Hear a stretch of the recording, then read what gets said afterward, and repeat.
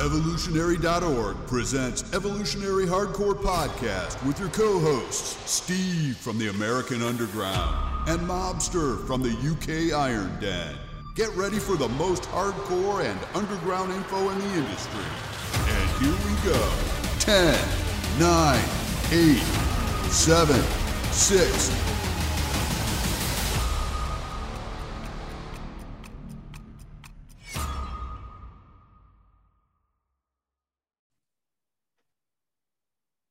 Evolutionary.org hardcore podcast coming your way. 145, Lee Haney, Steve Smee here, and the Mobster. How's it going, man? Oi, let's smash it. Let's talk about the 8-time Mr. O. Lee Haney.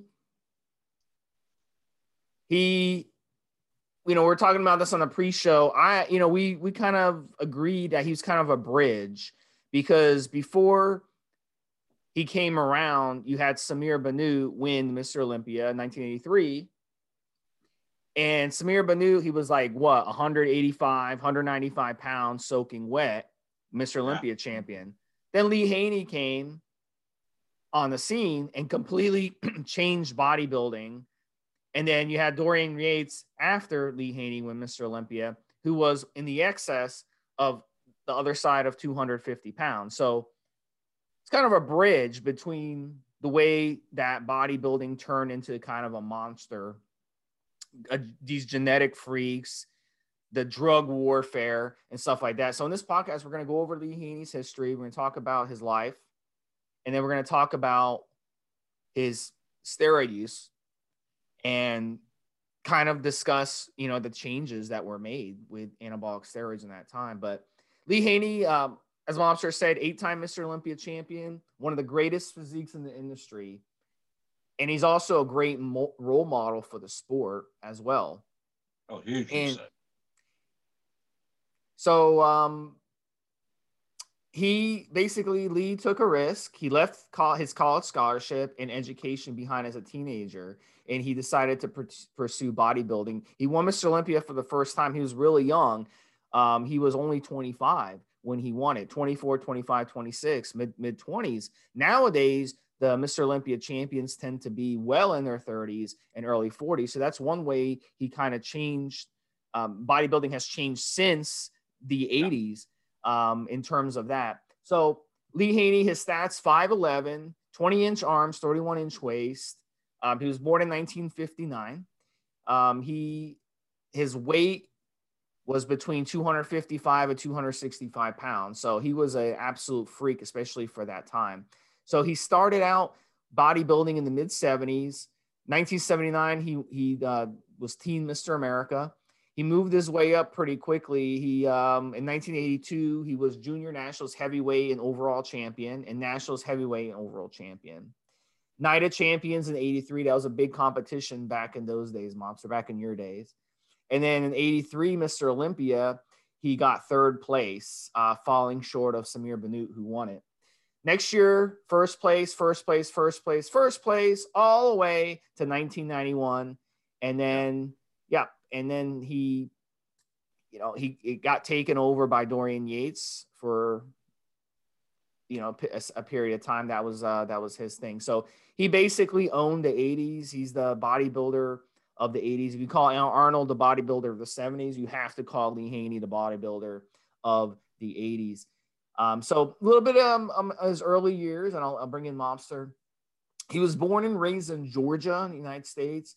He loved bodybuilding from a young age. He was into Hercules from Greek mythology. He wanted to imitate their physiques. He looked up to guys like Robbie Robinson, who was the Black Prince, and he had posters up on the wall. And that was a little interesting. Like, I'm not sure what I would do if I had a kid and I walked in and he had pictures of bodybuilders on his wall with in their panties. I don't know how I would think about that. I would think that was kind of weird, but in those days, that's what they did. I had that, man. Yeah, I had that from my parents. Yeah. All those bodybuilding magazines, what's that about? Your parents got to be walking in there wondering, something. The only issue is if you're in your underpants when they come in. Otherwise, you should be good. So at the age of 12, the story goes, this is back in 1971, his birthday gift, his Christmas wish was to get a weight set. So the gift also contained a Charles Atlas training guide. I don't know if you guys know who Charles Atlas is. If you go to a Gold's Gym and you look at the wall, Charles Atlas was one of the pioneers of bodybuilding. So, he's one of those guys that kind of did that. So I think that got him the into training, and it started getting him his first taste of weight training, at a young age. And he took it on really easily. His genetics were incredible. He joined YMCA, which is it's a gym. Back then, you had gyms like that. You had boxing gyms, you had YMCAs. You don't have the gyms of today, the franchise gyms. So that's where he trained at. And a guy named Danny Rogers noticed that he had a lot of potential. And he told him, he's like, look, you've got one of the most balanced physiques I've ever seen. You need to get in bodybuilding.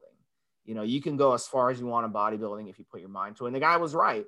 So he took him under his wing for the next few years, taught him how to lift weights. We all had that. We all had that growing up. We had someone kind of teach us. I had a great high school coach who taught me how to weight train. Mobster, you talked about the guys who've helped you weight train. And then we try to give it back to the other younger generation as we go. And that's what it's all about, guys. He also played other sports. He was into football, basketball, other athletics. Mostly in the deep South, really big into football in the deep South. That's like the main sport. So if you're an athlete, every football coach is going to be banging the table for you to come out and do it. So, so I'll bring in Mobster. Tell us a little bit about his early life, some of the stuff that some of the cool stuff you found out. I'm reminded when we've talked about other athletes, and Sean Ray springs to mind, talking about people like John Brown, showing them how to pose, showing them how to train, showing them how to be an athlete, and of course at the same time being quite competitive. When you talked about these buddies at the YMCA, I actually think he referred to several fellas down that were quite supportive when they realised they had essentially what would become a champion in their making in their midst. Rather than be kind of negative that we sometimes see where you're going, look at this guy, he must be on gear, he must be, his genetics are great, blah, blah, blah. No, they were the other way around, man. They were supportive. There's like, this guy's going to make it. This guy's going to do something. And they were cool. They were helpful. They were on side. And especially the person that you mentioned said, we've had this with Ronnie Coleman and Brian, who owns Metroflex Gym. Come in, but if you come in, I'm going to give you a free membership. If you get a free membership, you've got to compete. So you have these people that back you up. It's not all negative jealousy and whatever else. That's really, really cool. I'm thinking when you mentioned the stuff, I won't say necessarily that he comes across as a jock, but I bet you he was a man amongst boys when he was at school, physically mature, emotionally mature. I'm going to get into some of the stuff later on when I talk about how he's seen and perceived by other athletes in the game. Something he mentioned there, and you said with the Charles Atlas course, he compared himself in a podcast with London Real to being self-taught, reading a great deal, and you and I probably got element of this in our personality that we're quite analytical, so we're able to sort out, as the saying goes, the wood from the chaff. And when you listen to Lee talk, you see when he talks about his background and everything, he was able to work out what worked for him, what didn't work for him, how he trained. He says much like Dorian's talked about. He says, I would do this in training. If it didn't work, I would drop it. So he found for himself what worked, what made him successful. If the arm got bigger, if the chest got bigger, did I get stronger? He's talking about stuff with carbs. He says, for example, he says, I grew up on very wholesome foods, yam, sweet potato, and so on and so forth. But he said even as he got to competition, and we're talking about, as you say, teens to start with, was able to work out if he was holding too much water, if he'd taken too much carbs and stuff like that. Very much self-taught, even with the help that he was getting, using the reference to books, which people don't do now. A lot of people, and you and I have talked about this before, go on the internet and they barely absorb the information. Because he'd absorbed, because he was analytical, even as in his late teens, as a starting out bodybuilder, competitive bodybuilder, he was able to work out why he was successful, what worked, what he can manipulate, and would change things up. And again, was a kind of note taker. And this is again, when he retired, he was only in his early 30s. So we're talking about a guy that has a maturity about him and an intelligence about him and an analytical brain about him in his teens. So he's standing at head and shoulders right there, Steve, just like that. And then with the support of the guys at the gym, with people backing him up. There's a bunch of stuff here. I mean, I like the idea, for example, when he was in the Mystery Olympia, he was training with Rich Gaspari. And the closest I can think to in terms of having two really, really good bodybuilders, number one and number two in the world at that time, would be Arnold and Franco. And I recall a story, I think it was both of them had told the story about essentially Richard training like some kind of crazy man over in the gym and doing his crazy 600-pound squats. And he's not very tall, but he's incredibly muscular. He's got really good legs, etc., etc. And Lee kind of says, who's this crazy guy over there? And at some point they hook up. And I believe actually at some point, Rich actually stayed with him. And Lee's wife looked after them and fed him. And that was like the whole thing. So you've got someone who's and again, if you think about it, Steve, this is actually really good. You've got someone who's going to push you harder than anybody else. And without realizing it, you can lift each other and elevate each other's abilities to the absolute maximum. And this is one guy in the world that might keep you as the number one, as the Mr. Olympia, because he's absolutely hungry for your title. And yet he's living in your house, you're training together in the gym. So that's an interesting thing. You don't see much of that now, if at all. You might see collaborations, which you and I've touched on before, but you're not seeing someone who's going to come and stay with you. Maybe the classic Olympia winner with his stepbrother. That's the Ian Valliere. That's the only person or people that I can think like that. Everybody else has kind of got their own thing going on. And while they help each other out, whatever else, you're not literally getting this guy to come and live in your house and push you and understanding the grind and sharing food at the table. That doesn't really seem to happen much more. Something else I'm reminded of, and I mentioned this in a pre-show to Steve, and a lot of their younger listeners won't appreciate this, especially people from 2000 onwards. Listen to this man talk. Because of the whole ministry stuff that he does, because of his religious thing, he comes across as a leader. He comes across very much as an alpha male, and he talks. He has that kind of cadence to his talking, like a minister. He's ever so slightly slowly, so you do listen. You take everything in.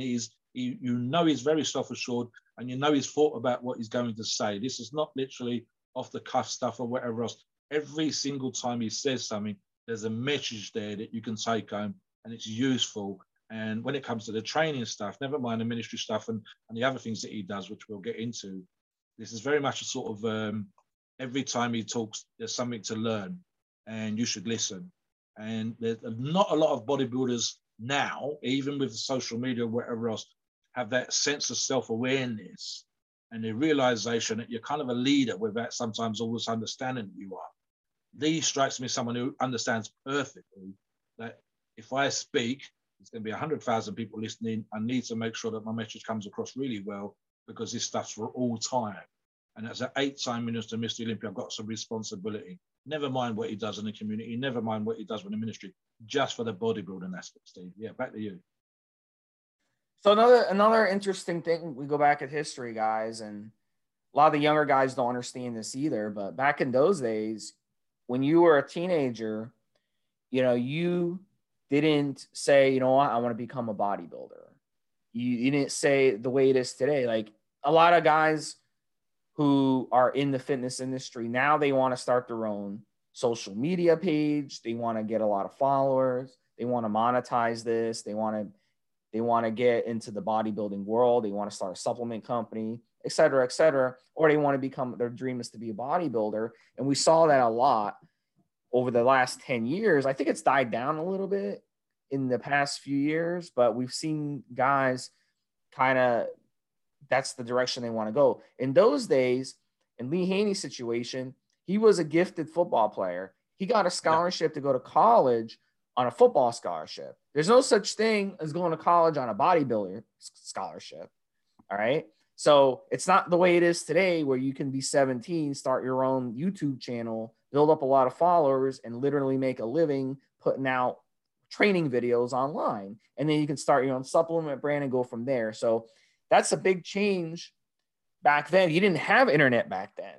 That's another thing young guys don't realize. Talking to some of the younger guys now who are in high school age, because I do some coaching and judging for the high school weight training. And I tell them this, I'm like, look, back in those days, there was no internet. And then I told them when I was your age, the best internet we had was a dial-up. You connect the phone line into the back of your computer and you dial up into the internet. That's how it worked. And they just looked at me in shock that that's how it used to be. But so you guys have to put yourself in Lee Haney's situation. He wanted to excel at bodybuilding, but he did the prudent thing, which is go to college and on that football scholarship and take advantage of that education. Once he realized, hey, I can actually make a living as a pro bodybuilder, that's when he decided to become a pro bodybuilder. And at 19, he had made very serious progress and he was ready to compete. And another change that we saw back then was earning your pro card. Back then, it was actually hard to get a pro card. Now, it's real hard. It's easy. Back then, if you got a pro card, you were legit. Now, if you get a pro card, the first question someone asks is like, which competition? Because there's pro cards for all kinds of divisions, and it's not that difficult to get a pro card today. Okay, it really isn't. So that's what you needed back then. If you wanted to compete at the highest levels, you had to do that. So at 23 years old, he earned his pro card. 23 years old, and literally 2 years later, he was Mr. Olympia champion at 25.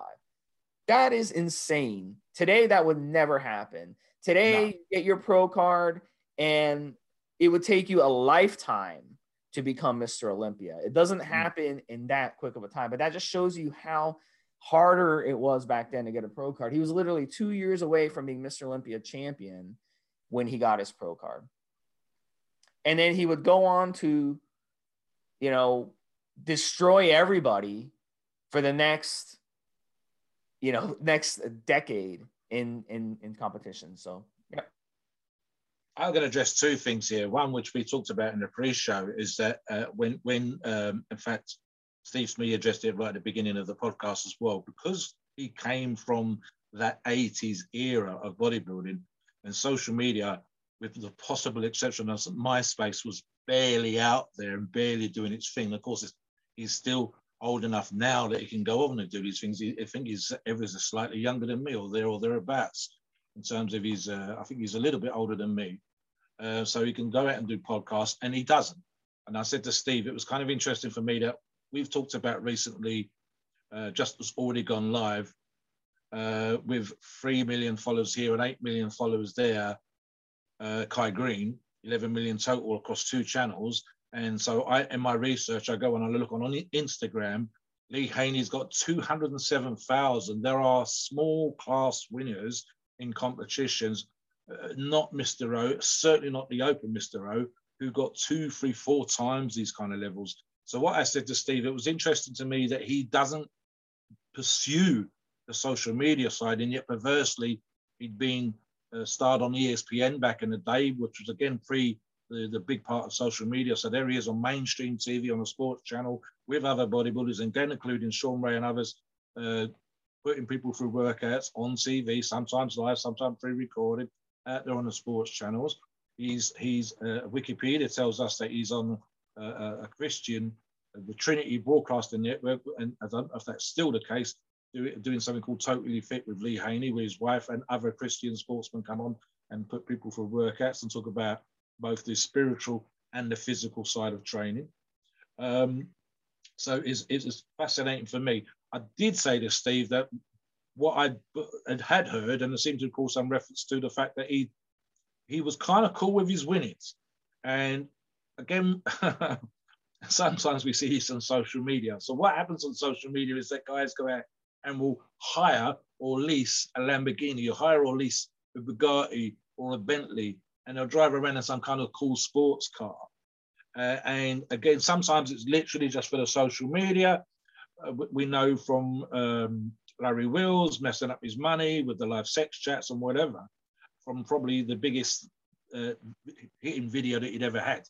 Lee didn't do this. Lee seems to have been real careful, and in the style of Arnold, brought land. One that springs to mind, and again, it's just from memory, is that he bought some land at the edge of an airport. And I think it was something stupid like $200,000. And then lo and behold, the airport expands as more people travel on planes, and he gets like a 5 or 6 times return on his cash, and ends up a millionaire just from buying this plot of land at the end of an airport. So it was that kind of thing. Jay Cutler's done the thing where he's bought property in and around Las Vegas, as well as his sponsorship and the business that he's involved in. So here's the thing, guys. Sometimes you can live that kind of Instagram lifestyle, but you really need to be doing things like these guys: buying property, buying land, having a pension fund, having what do you call it, the 4K, whatever the pension thing is you have in the States there, Steve Smith, making sure you've got money for your retirement. And again, we're talking about a guy that retired from bodybuilding in his early 30s. Now, whether he was rich then, I doubt that very much. The money wasn't half as big as it is now, a fraction, in fact.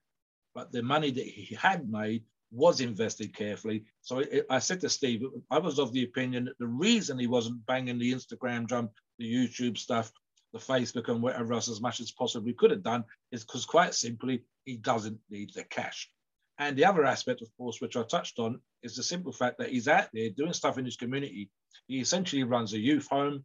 It's a kind of youth home. He does stuff with kids, that have lost their way a little bit. The ministry in terms of the speaking like a preacher, being involved, being out there as a Christian, telling people how great, that the Lord's work is, etc., etc., etc., and all these kind of things. And maybe that's the reason he's not got his foot hard down, pushing all these other avenues that the younger guys and the more modern guys have done. And again, it's that kind of sort of leaving your mark when you go back and say, not just did he win the Mr. Olympia 8 time, but he was an all-round good guy. He was doing this stuff. He put back in what he got out, and he wasn't crazy with his money. He wasn't doing stupid things. It's very easy for the likes and the views to go out there and kind of talk about, this kind of side of stuff and not realize perhaps that your legacy, your what you're going to do in the future is as important as what you're doing right now. One of the things, I'll address the training, Steve, if you don't mind. And that is that there's a great phrase which gets quoted again and again in any article you've ever seen on Lee. And he does this on one of the bodybuilding documentaries, videos, DVDs you could buy back in the day, was called Stimulate, Don't Annihilate in training. Now, strength is, of course, relative.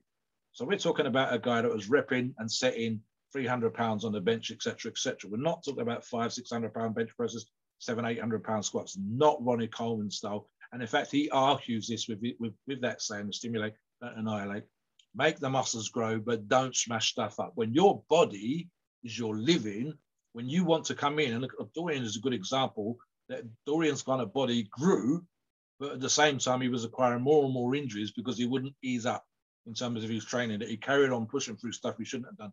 Lee retired, to the best of my knowledge, with nothing more than a few twinges and aches and pains, no serious injuries, no great big muscle tears, no pec tear, no crazy shoulder or elbow or knee or quad issue, nothing. Perfectly healthy, great physique, even now, especially for a man that's his age, 61. And, you go, okay, so do I need to go all that balls out in the gym? Do I need to be doing 800 pound squats? Do I need to? That, if you want, but Lee shows that you don't. Literally go in the gym, work at what works, do the sets and reps. It's a relative thing. Like I said, a 300 pound bench is no big deal, but 300 pound when you're doing sets of 10, 12, you're doing multiple sets, you're doing everything else that you're doing in the gym.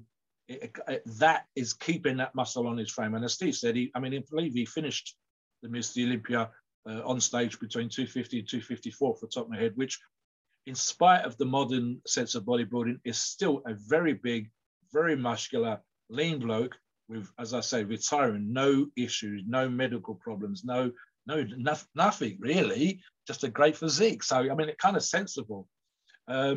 but no doubt getting the absolute most they could possibly out of those exercises, learning the little angles, learning the little tricks, and having those guys that we mentioned right at the beginning sort of show him how to get the most out of that and doing these kind of things. So yeah, that's something there, Steve. So shall we get into this? So the nutrition, which I touched on earlier on, talks about. Yeah. Yeah. So nutrition, his nutrition, guys, back then especially, guys kept it pretty simple. Yeah. You know, back in the 80s, there wasn't a restaurant every corner. There wasn't a fast food restaurant every corner. People ate a lot more healthier.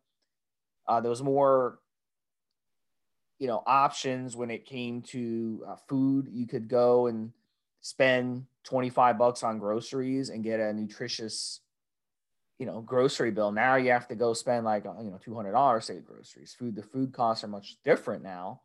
So that's one of the things I think bodybuilders today probably spend, if you're at that level, I would guess, I mean, you're spending at least $1,500, $2,000 a month on groceries. It would not surprise me at all. Just because of the amount of food you eat, the quality of food you eat. You know, back then it wasn't that hard. So, you know, very simple. Eggs was a big one. Oatmeal. What's interesting too, pineapple seems to be something that was eaten in those days. And the reason guys would eat pineapple with their meals is for digestion. Yeah. So pineapple and papaya are very good digestive enzymes. So you can basically protect your gut by consuming a pineapple or some papaya after your meals as your dessert. Chicken, spinach was big in those days. I think today everyone is scared of spinach because of foodborne illnesses. There's been a lot of spinach scares the past few years. So guys are kind of shying away from messing around with spinach. But back in those days, they loved spinach. You know, there was a cartoon called Popeye the Sailor Man. I don't know if you know about it. You have that in Britain? Yeah, I know it is. Oh, you know what it is? Okay, so in the cartoon, you know, he would eat spinach and grow muscle. So that was that kind of pushed Lee's a generation to consume a lot of spinach, and it's not so much anymore. You don't see people talk about spinach very much in today's bodybuilding, but it you know, like a small baby spinach, guys, is an amazing thing to add to your salads and add to your meals. You can really add it to any meal. You can make chicken with rice and add some baby spinach to it, and it's a fantastic addition to your meal. If you lightly boil it, very, very lightly, steam it, or you can eat it raw. Green vegetables were big in his days, brown rice. And, you know, that was pretty much his diet, guys. It wasn't that complicated. You know, it surrounded, you know, complex carbs, green vegetables, some fruit. You know, it wasn't that complicated at all, those guys, guys. And we have tremendous genetics like he does. It's not that difficult. Mobster, you want to say something? Yeah, I'm not going to say. He was born in South Carolina, as we talked about at the beginning. So it's very much food that was put on the table was what you ate. The guys then cooked their own food. There was no meal prep companies. You'd seen the stuff growing in the fields, and the next thing you're eating it. So it's going to be fresh, real fresh food, real simple. Go out and catch the fish and eat it. Go out and hunt for food and eat it. I mean, it's a real simplistic kind of lifestyle that people, again, now don't appreciate. We have guys on the forums, and I don't want to sound negative, but it's one of those old people statements. Young people of the day don't know how to cook. Young people of the day don't appreciate the fact that you could go to the field, go to the farm, buy this stuff. A lot of the time, families will sit around a table and hardly anybody's eating the same damn meal. Everybody's going, oh, I can't eat greens. We got guys on the forums, I can't eat vegetables. Why? Do you have a medical issue? No. I'm telling you now, Lee is of that generation. Heck, I'm of that generation. You ate what was put in front of you, and 9 times out of 10, even for me, it was healthy. It was simple. There was no meal prep companies like you see bodybuilders doing now with their sponsors. Nothing was being delivered to the door in a cool pack, and you're opening up and going, oh, look at these great meals. No, you cook that stuff yourself. You look at the DVDs and the videos and whatever from that time, and occasionally you'll see guys doing this now. I'm thinking of Kevin Levrone cooking. He had people locally that cooked that stuff for him on one of his DVDs. But it was broccoli. It was ground up steak. It was rice. It was real simplistic stuff. It doesn't need to be complicated, but they ate fresh. They ate wholesome. And again, as Steve says, with the genetics of an 8 times Mr. Olympia under your belt, how can you not succeed? And I touched on it earlier on, knowing what worked, knowing what food he could do well on, knowing when he could carb up, when he'd spilled over, all of those kind of things were probably, you and I would love to eat this food, I think, Steve. We would sit down and stuff like that. And if we couldn't grow and if we couldn't do well on it, then we shouldn't be training. We should be doing something else. It's absolutely as simple and as pure and as healthy a lifestyle and a dieting lifestyle as it's possible to get. No meal prep, no protein powders, no supplements, as we're going to get into the PEDs. Even the PEDs was real fucking simple, Steve. So yeah, do you want to get into that now? Yes, definitely. So this is the interesting part, the steroid use. Now we're going to talk about how steroids. This is Lee Haney's The Bridge, right? How did steroids change from the late 70s, very early 80s, okay, through Lee Haney and then into the next generation, which was the 90s. And there were a couple things that changed, I think, during that time. Number one, testosterone use. Guys before could not run testosterone because of the estrogenic effects. So instead of running testosterone, they ran the closest thing to testosterone, which is DECA, because DECA is testosterone with a modified atom change. So that modified atom change was designed to aromatize a quarter or a fifth as much as testosterone. So you could run decadurabolin and not have to get fitted for a bra from getting gynecomastia, bitch tits, or getting water retention in the bloat. So that's why guys ran DECA. So Lee Haney would have definitely messed around with DECA for that reason. Now, what do you need to run with DECA? You need a DHT derivative. So what did guys stack with DECA? Primobolan, which is a DHT derivative, and they also loved Proviron. So they would have ran Proviron. So the DECA, you're going to run the DECA as much as you need to run to get as big as you need to get or as muscular as you need to get. So it could have been 400, 600, 800, 1200 in those days. It just depended on the situation. So someone like Lee Haney in that situation would have ran close to a gram of DECA. And then you're going to run Primobolan. How much Primobolan can you run? There were rumors in the 70s that guys like Arnold were running 100 milligrams a day of Primobolan. It's a long ester. Now, why would you run that much Primobolan? Why would you run it every day? Because Primobolan in those days were sold in amps, and each amp was 100 milligrams. And that shit hurt to inject. So if you want to get in 700 milligrams a week of Primobolan, as much as you can, you have no choice but to inject 1 amp a day, and you have to rotate muscles. Okay, you're not going to be able to slam 2 amps of that motor oil into your muscle. So even though it was a long ester, you still had to run it every day just to get in as much Primobolan as you wanted. So, gosh, it was a challenge in those days. Now you have Primobolan by Underground Labs. They've taken the edge off. It's smoother. There's not that post-injection pain. There's also 200 milligram a milliliter Primobolan. So things have changed. So the guys in the 90s were able to get the 200 milligram a milliliter Primobolan. They were able to get better Primobolan that didn't hurt like hell to inject. They were able to use testosterone when guys in the mid 80s were not able to. That's how things started changing. And then the big one, Trenbolone. Trenbolone started coming around this time. Now, did Lee Haney mess around with Trenbolone? I'm not really sure, guys, but I know for sure by the time the 90s came around, guys were fucking with Trenbolone. Parabolan was pharmacy grade at that time. Pharmacy grade. So did some bodybuilders in the 80s still mess around with it? I'm not really sure, but it's possible. It's possible they messed with it. You want to jump in, Monster? Yeah, I've got a couple of things that spring to mind in terms of the cycle differences between those two periods of time, those 2 decades. One is the insulin and growth hormone use kind of started. Growth hormones especially started around this time. And the suggestion here, which I find perfectly acceptable, and we'll link you to this article, guys, is the idea that he might have been using 2 IUs a day.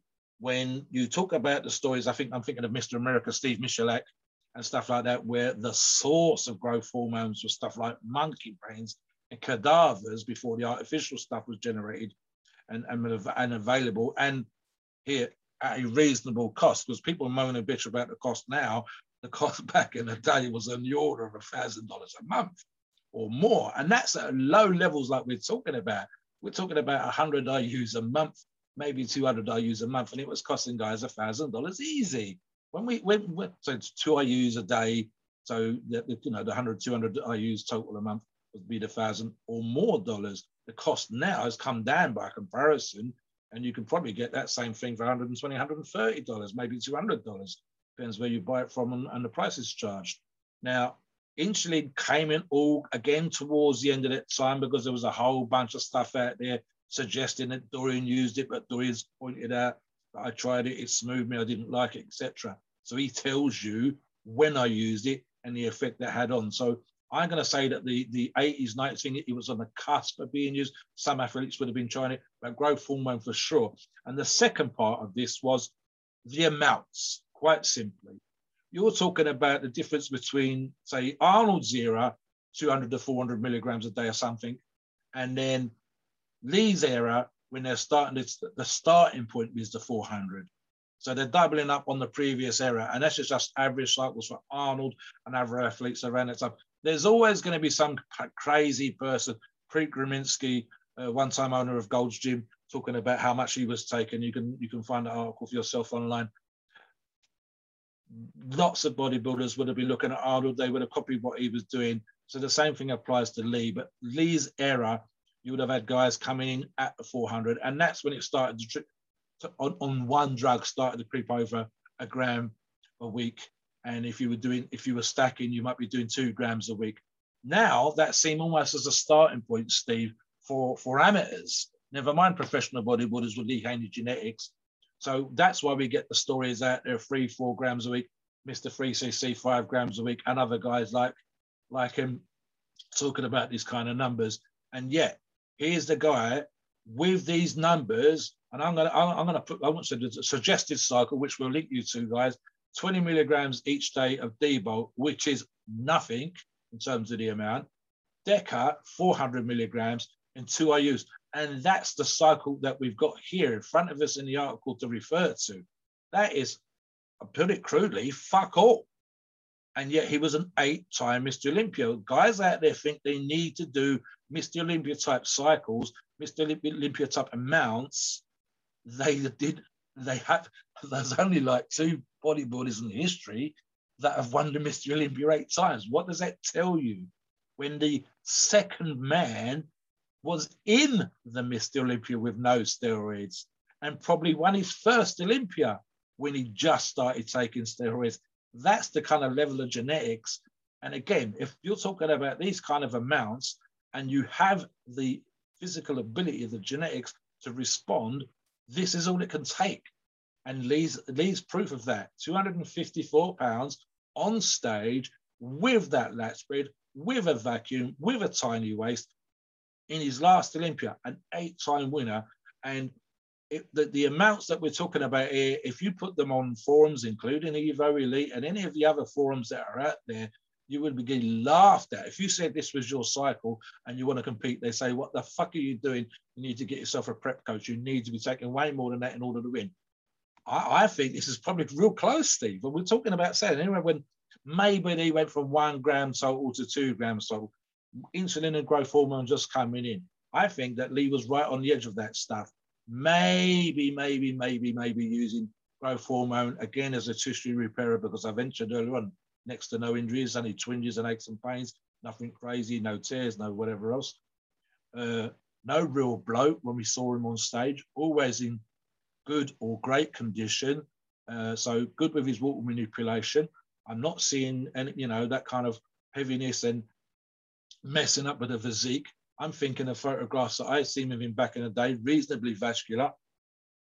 So if he was using insulin, it would have been very, very low level. So yeah, I mean, if we were talking about this stuff now, Steve, we're talking about a competing Mr. Olympia now, which we've addressed in previous podcasts. It's a whole pharmacy worth of drugs. It's multiple units of growth. It's multiple units of insulin. It's diuretics left, right, and center. Again, back in the day, even at least time they had diuretics, but it would have been minimal use compared. No DNP, no crazy stuff out on the horizon, no myostatin inhibitors, no SARMs. SARMs didn't even exist. And yet, you guys can go ahead and look.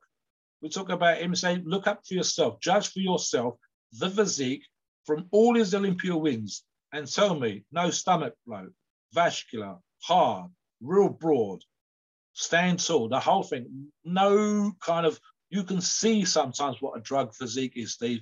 And Lee he just didn't have that kind of stuff. You can kind of look at him and work out what he was taking compared.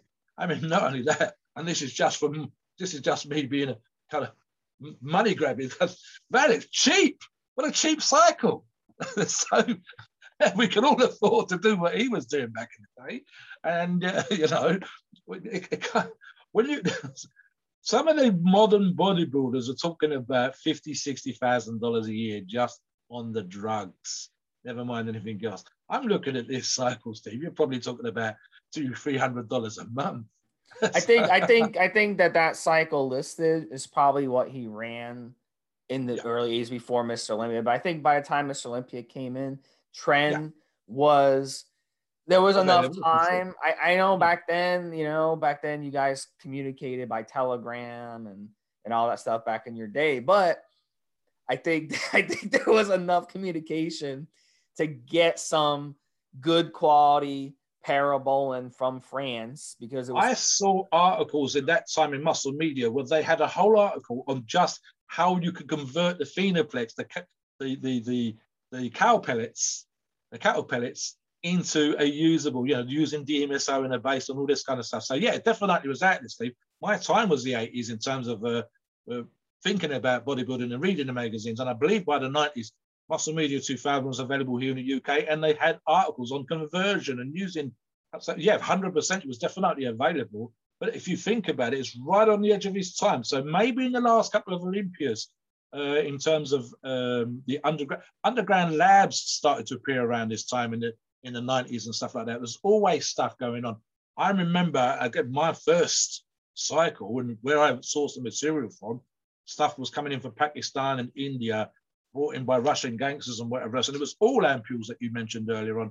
It was all pharmaceutical stuff back in the day. Now the underground lab stuff's come on gangbusters in the last few years in terms of just quality, never mind the existence. We know that there was multiple underground labs in Mexico back in the late 90s and 2000s. So availability, guys like this were still getting their stuff out of guys out of the cases in the trunk of a guy's car in the gym car park. It's only when you got to the Mr. Olympia level that friendly doctors would sign you up or come and visit you or write you a script from a compounding thing because they wanted you to do well, because they was a fan of yours. So it's the transition. And again, this is just from a modern perspective, guys, for our listeners. Our listeners can go and look at sponsors and get sent stuff through the post, go to their post office box and pick this stuff up. That in itself is different from how it used to be.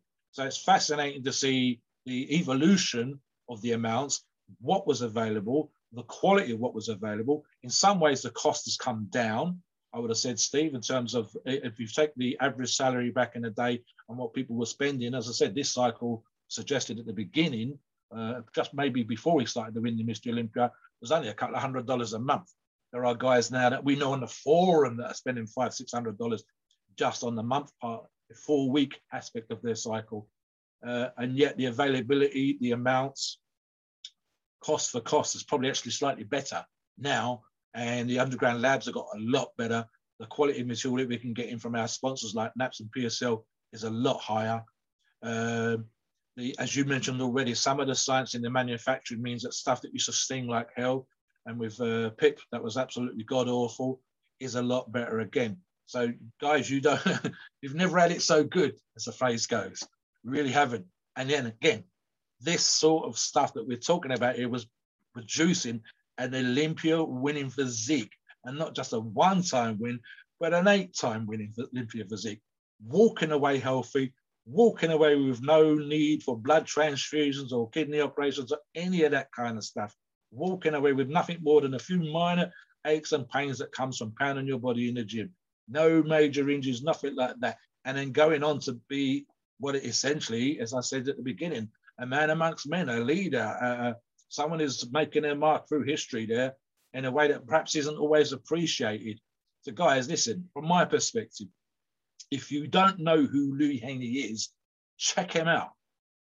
Listen to some of the stuff it talks about. If you want to model yourself on an athlete as a bodybuilder, Lee Haney would be a very good role model for an awful lot of fellas out there. So sometimes we can be in bodybuilding, weightlifting, strongman, whatever, my niche of stuff. We can be very selfish when we're doing what we're doing. But Lee shows you that as it may be selfish when we're competing, but afterwards we can put back into the sport. We can put competitions on. We can have this, or we can put our information out there. We can share what we did. And he had that support on the way up.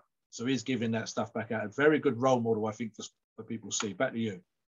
Yeah, and it's a shame that, the bodybuilding of today isn't about what this guy represents, just giving back to the community. And he's a very modest guy. Now these guys are all fucking, these guys today that are out there, they're all fucking mommy and daddy gives them their money. They don't got to work for anything. They just get it all handed to them by mommy and daddy. So this guy actually had to bust his ass growing up in the I think there's an element of, as you know from pro wrestling, Steve, there's an element of what sells and what gets you traction. So the quiet person in the corner of the room giving out good advice doesn't get the camera on them. The guy shouting and yelling and smashing tables and making a name for himself gets the attention. But in reality, Lee's the other guy. He's quietly talking, but every word he says, everything he's doing is worth listening to. Yeah. It's just the nature of media to go where the most noise is being made. The biggest personality, the class clown, whatever else, they get the attention. But that's how, yeah. But that's how he is. That's how he is. Some people are like that. They just don't want any attention. They just want to handle their business. They just want to raise their family. They want to nobody mess with them.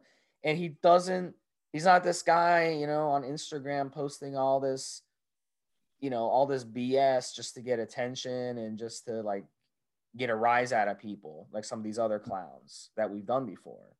I mean, there's nothing on there that's controversial. It's all just positive.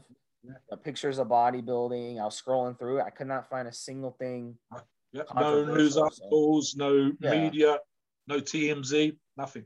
Yeah, I mean, he doesn't have to do that. He doesn't have to be like that, guys. He can go and monetize all his stuff and sell you these cookie cutter, copy paste programs like all these other clowns do. He doesn't do that because that's not his thing. He doesn't need to be a multi-millionaire to be happy. And he's the happiest of all. All these other guys, they're miserable. And he's the one who's happy. He's got a nice family and everything. So he's got it all. And like Mobster said, he's healthy. He didn't screw his body up like he could have. Because there are guys from the 80s who screwed up their bodies who are now dead, who died in the 90s. And there are guys in the 90s who screw up their body who are long gone. So this guy is still going. I mean, he's still going. And so is Arnold. Arnold's another guy. Arnold was from the 70s. And Arnold was still going. He's smart. He got out of it early and went and did movies. And The Rock is another guy. He got out of wrestling to go do movies instead of staying in wrestling and pounding his body into the dirt. So that's what you got to do, guys. You have to be smart in life. Yeah. You've just touched on something there, which is interesting. And it might be another little message to give to our listeners and our readers on the forums, which is notice that the two people that Steve Smith just mentioned have changed their kind of career type. So rather than being a bodybuilder for life, which, me and Steve will carry on training until they nail the lid on our coffin. That's in our blood, and we completely understand it. And again, both Arnold and The Rock are still training, they're still lifting, they're still keeping in shape. But what they did do is they took that focus and energy that made them into a champion or a world-class professional wrestler that was getting these huge contracts and fantastic viewing figures for the pay-per-views, the WWE, WWF, as it was back in the day, and translating that energy into something else. And here's what the thing with Lee, right? So he's got enough money to get by. He's got a great house, a great wife, great kids, great relationship. His energy now is in doing the good stuff, the thing that he can do one or two things every single day, whether it's ministry, whether it's youth work or whatever else. That makes me feel good when I go to bed at night because I've done something worthwhile. Maybe, and I'm not a religious guy, not by any stretch of any imagination, but the idea that you can stand before God and Lee's name comes up in the book, and St. Peter or St. Paul or whoever, whatever religion you follow, and you look up Lee Haney's name when he's standing in front of his maker, and his maker goes, "You've done good, boy. You've done real good. Come on and sit by me, motherfucker, because you've done every single day since you retired from bodybuilding something that puts something back on the table for everybody else." I can think of a couple of other bodybuilders out there where they give stuff into the community and it doesn't get made. Branch Warren is one, for example, and I believe also the owner, Brian Dobson from the gym, where they go out boar hunting. And one of the things that they do is they take the boar home and they cut it up and they eat some of it. And what they can't eat, when the freezer's full, they have people from the community come around and help themselves to joints of meat off the table. So we're hunting for ourselves, but we're giving back. And we're putting stuff back into the community. And the community, of course, is what makes bodybuilding something to you. We're doing this on an Evo in Elite and Anabolics. We try to help you. We try to advise you. We tell you to look long term. We get guys coming back when they say they wish they'd listened to us. You get guys come on and say, "Oh, you said this, you said that." We say, "No, hang on. What we actually said was be sensible, do these kind of things." And it's our way of taking all the information and experience that we've got and using it to your benefit. These podcasts are the same. Guys like Lee are a model for that in terms of getting the good information out there, showing you what can be done, showing you don't have to ruin your body, showing you we can put something back, and letting that be a lesson for today for our listeners to learn. If you go away, listeners, and 1/10 of the people that listen to this podcast does one simple, small, good act, then we've done a real good podcast right now, Steve. So it's that kind of thing. Go out and show us how great you are, people, and follow this man's way of living. And that's my. I'll get off the soapbox, Steve, and give it back to you for the last. All right, guys. So this is Lee Haney, episode 145. Mobster, take us into our disclaimer, and we'll talk to you guys next week. Have a good one. Right, people, don't forget, we are not doctors, and the opinions that we give in this podcast are our own. It's our view and based on our experience and the views on the topic. Our podcasts are for informational purposes and entertainment only, and the freedom of speech and the First Amendment applies. Thank you very much.